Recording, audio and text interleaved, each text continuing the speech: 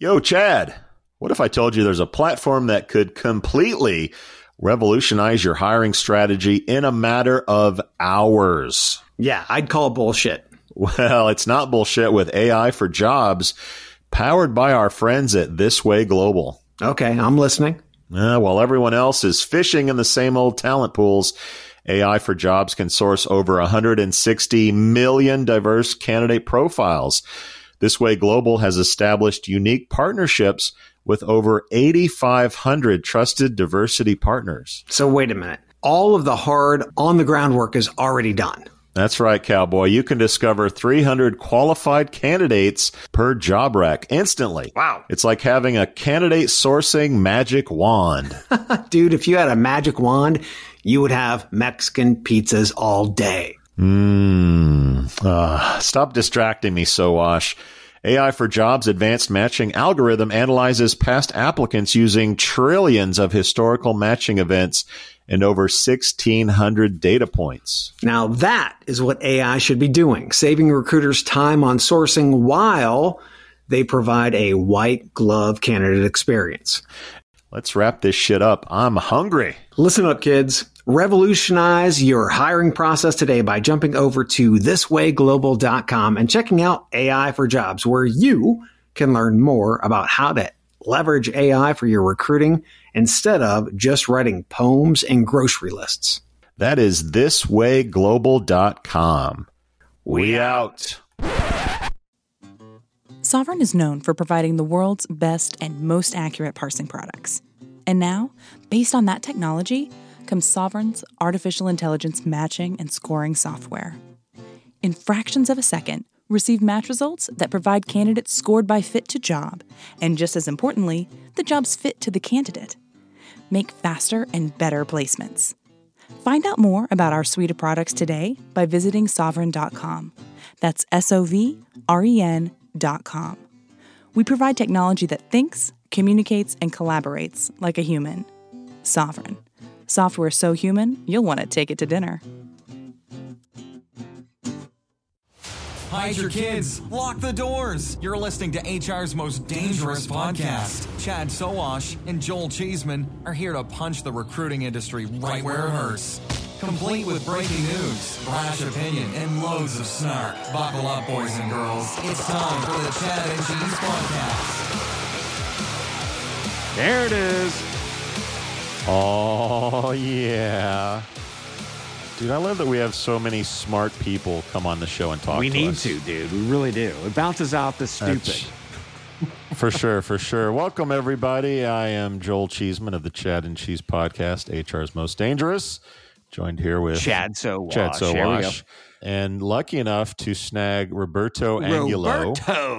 Roberto, CEO and founder of Recruitology and After College. Is that how we should introduce you? That works. And you like that? I like it. What did we miss and what should we add to that? Co-founder of After College and CEO and co-founder of Recruitology it is. I'm also an author of Getting Your First Job for Dummies, one of the Wiley books that I wrote about a year and a half ago. When did that come out? That came out late 2018. Nice. Well, for dummies. So you came on the right show. Wow. That's awesome. No, the Wiley, because of After College, hey, do you want to write a book? And I'm like, not really. I don't have time to read books, let alone write one. And they said, oh, we'll help you. So I actually had a lot of fun writing it, and in the process figured out. I met you, I want to say I met you in 2006 when you were at After College. When did you start that company? I started After College in 2000, a few years after I graduated from college. Wow. Started out of a personal need of not knowing what I wanted to do with my education.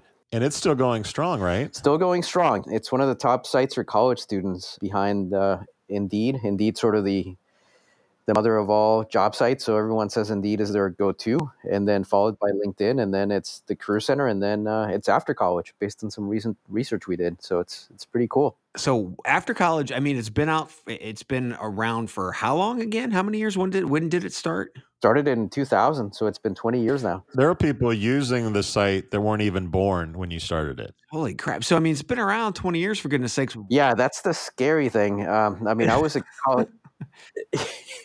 Yeah, Joel's really good with math, by the way. No, you are. Yeah, I mean, I started it out of personal need. You know, I studied economics, didn't know what I wanted to do with my econ degree. I knew I didn't want to do consulting. I didn't want to be a programmer. Uh-huh. And all my friends were kind of going through the same thing. So we created this site, and over the years it evolved. And the basic value prop is, hey, if you don't know what to do, go to after college, type in your school and major, and the site will make recommendations. If you know what you're looking for, go to Indeed, because that's where you're going to find all the jobs. Nice. So why spin off into Recruitology? You have this obviously this brand that is chugging along 20 years, for goodness sakes. What was the genesis? Why Recruitology? Yeah, great question. So after college actually did help us get to the point where we launched Recruitology. So we got to a point where we had all these employers posting on after college, but we also had this network of reseller partners, media companies, newspapers, Houston Chronicle, New York Times, and they all said, hey, we love that we can get access to these college students through after college, but we want access to nurses, we want access to veterans, we want access to people with some experience. And then we just said, okay, what do we do here? They like working with us. We're a good company to work with, very sort of customer and user focused. Uh-huh.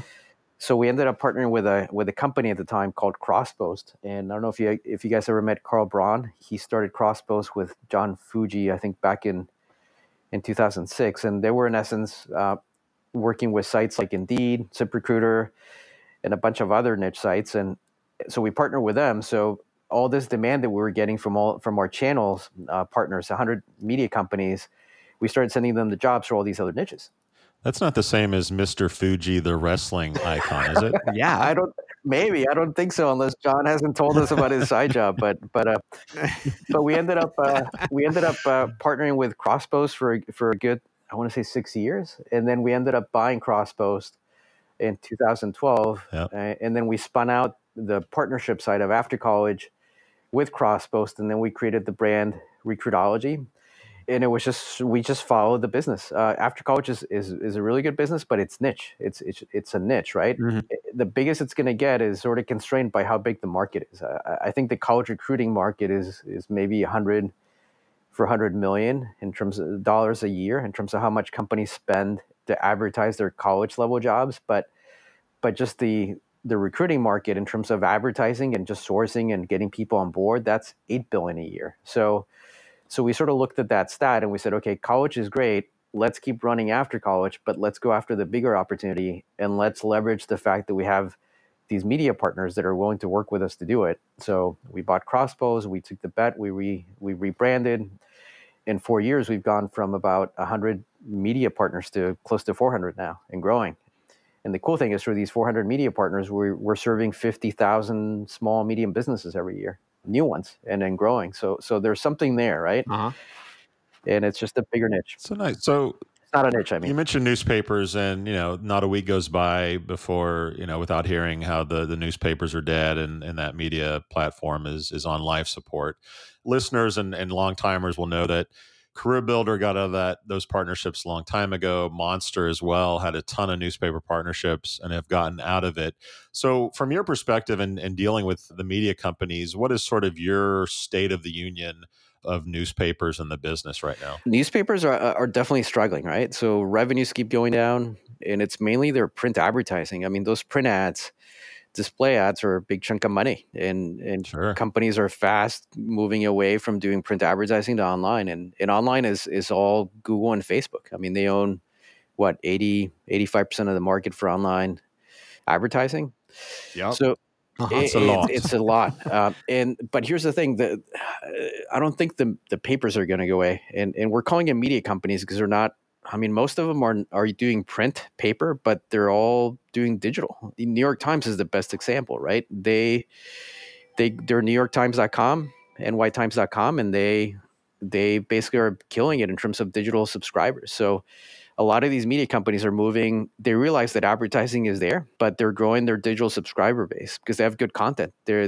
Most of them are still the trusted source of local news and information. And I say most because you got big players like New York Times. That's, you don't have to be in New York to read the New York Times. People worldwide read the New York Times. Right. If you're in Seattle, you're going to read the Seattle Times. You're in San Francisco, you go to sfgate.com. So I think these brands and these media businesses will remain. It's just their business is shifting. So revenue from advertising is shrinking, but I think they're doing a good job at sort of growing the subscriber base and converting them from print subscribers to digital subscribers. As long as they keep their content fresh and they provide content you don't find anywhere else, I think they're gonna be okay. Well, it's interesting. Some of them, not all of them, are actually switching over to almost like a podcast model where they have the writing and then they'll have somebody voice the actual article itself. So it's more portable and you don't have to sit and actually read. You can listen to it. So you see it where it's starting to kind of like go into these different mediums, which is really cool. But I actually just learned today, and I don't know if Joel knows this yet, but Facebook is starting to scrape jobs from corporate career sites.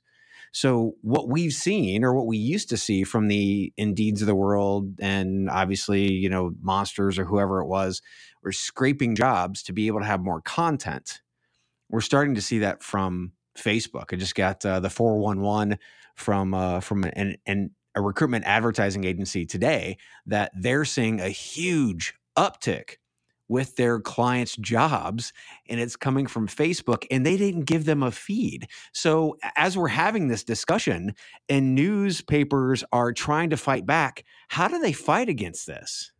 Actually, no, they go with the flow, I think. So here's the thing. Facebook is a couple blocks away from us here in San Francisco. And we were one of the early partners of their Facebook for Jobs program, but they're really making an effort to be a player in the job space. Facebook is. And sort of from what I understand, they've done a good job at getting sort of the big companies' jobs on their platform. So I know jobs from companies are going on their company page on Facebook, and they're also going into the marketplace. The one thing that I know Facebook really wants to get more of are these SMB jobs, sort of jobs from these small companies, mom and pops, city governments, sort of these employers that are what I call the last mile, these last mile employers that are really hard to reach. Yeah. Some have websites, and Facebook will find them eventually, but they're not getting all those jobs. They're getting the jobs from like the Enterprise Rent-A-Car. They're getting jobs from like the Geicos of the world, right?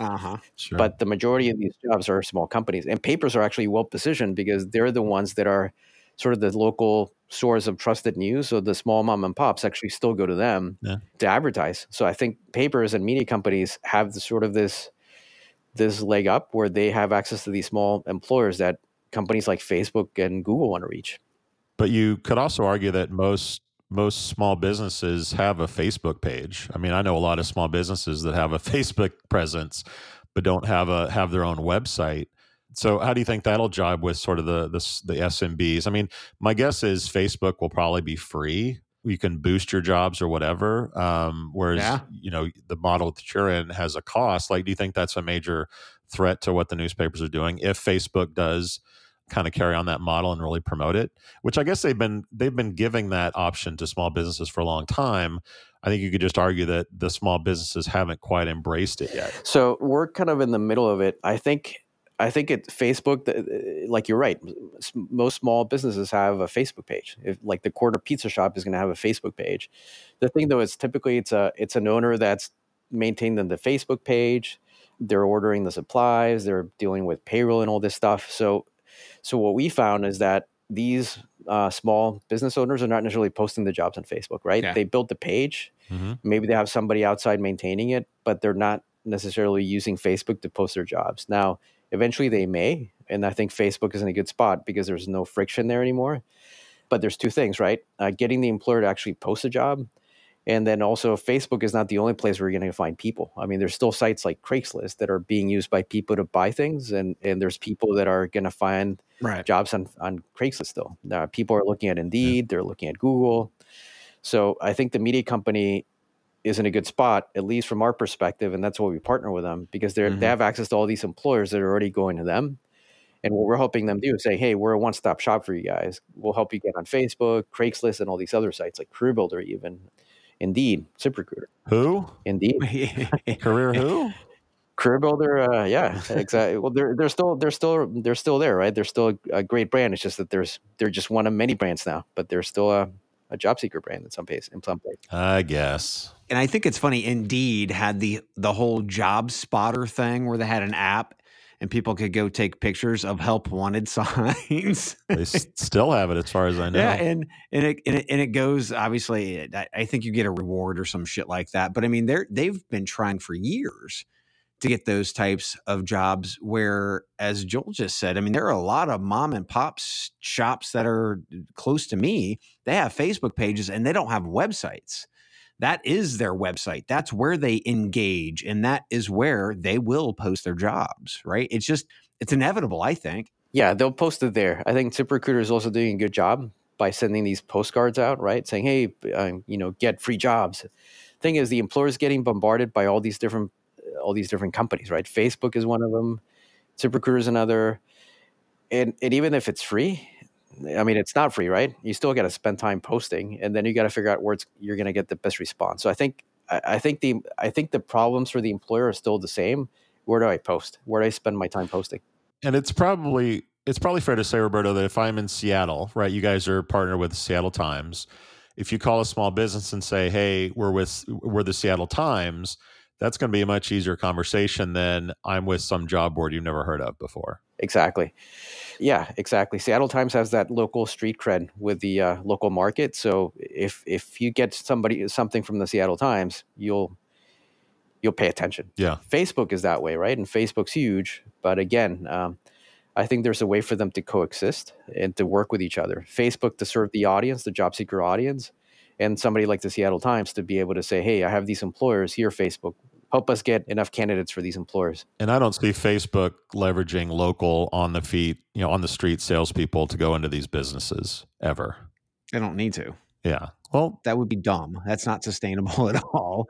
It doesn't make any sense. Why would they? But you could argue whether it's going to work or not sort of long term. I mean, Facebook jobs have been around a while. I think it's fairly simple. If you have a local page for your business, Facebook is going to use their own platform to advertise to you, to get you to use it to do their advertising. They don't need humans on the street to do it. They have the platform you're already using to try to get customers in, and you're their customer, and they're going to try to get you into it. Right. So therefore, and they've been doing that for years now, and we're still talking about Facebook is going to be a thing. Well, yeah, but they haven't executed, and that's what we're starting to see them slowly do. They've done a shitty job of it thus far.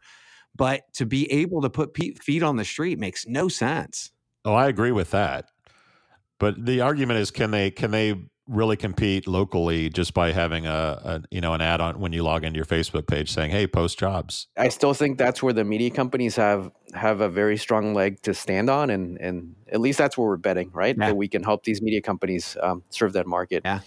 But I think they own the rest of the market. Facebook owns the half, 45% or so of the digital advertising market, and then Google owns the other half, roughly. Freaking huge. It is huge. There's money there, so they put people on the street. Monopoly. So let's pivot a little bit. We're talking about programmatic. In 2019, there were a shit ton of programmatic acquisitions. One of my 2020 predictions was that we're finally going to see a core platform, being an applicant tracking system or a big CRM. They actually go through acquisitions at that point, and we start seeing ATSs grabbing in those programmatic platforms to embed in their core system. What do you think about that? What are you hearing out there? Are we going to see Recruitology in somebody soon? Who knows? So, I mean, definitely. I mean, there's a lot of chatter in the space. In terms of us going somewhere else, I mean, I think we're here to stay for at least 2020. We send jobs to ATSs. We integrate with some ATSs, and we actually built their own. In terms of an ATS buying a programmatic play, it's hard to say. I mean, it depends. Looking at who owns these ATSs, some of them are owned by private equity firms, and I think they're more looking for, the private equity guys are looking for, what's a good business with a good enough gross margin. If it's making in, let's say, more than 80% gross margin, what's the recurring revenue? So I think they're more looking at the numbers as opposed to thinking about the market strategically. So I think those ATSs that are owned by PE are probably not going to make those sorts of moves. I think ATSs that want to be strategic and say, hey, we're offering all these different services, and programmatic is some service that needs to be core, could be. I mean, there's a lot of good applicant tracking systems out there. I mean, we see them through the jobs that we're getting in. There's iCIMS, there's like Greenhouse, there's Lever, and a few others. A lot of others. A lot of others. There's just a lot of them, right? There's ADP.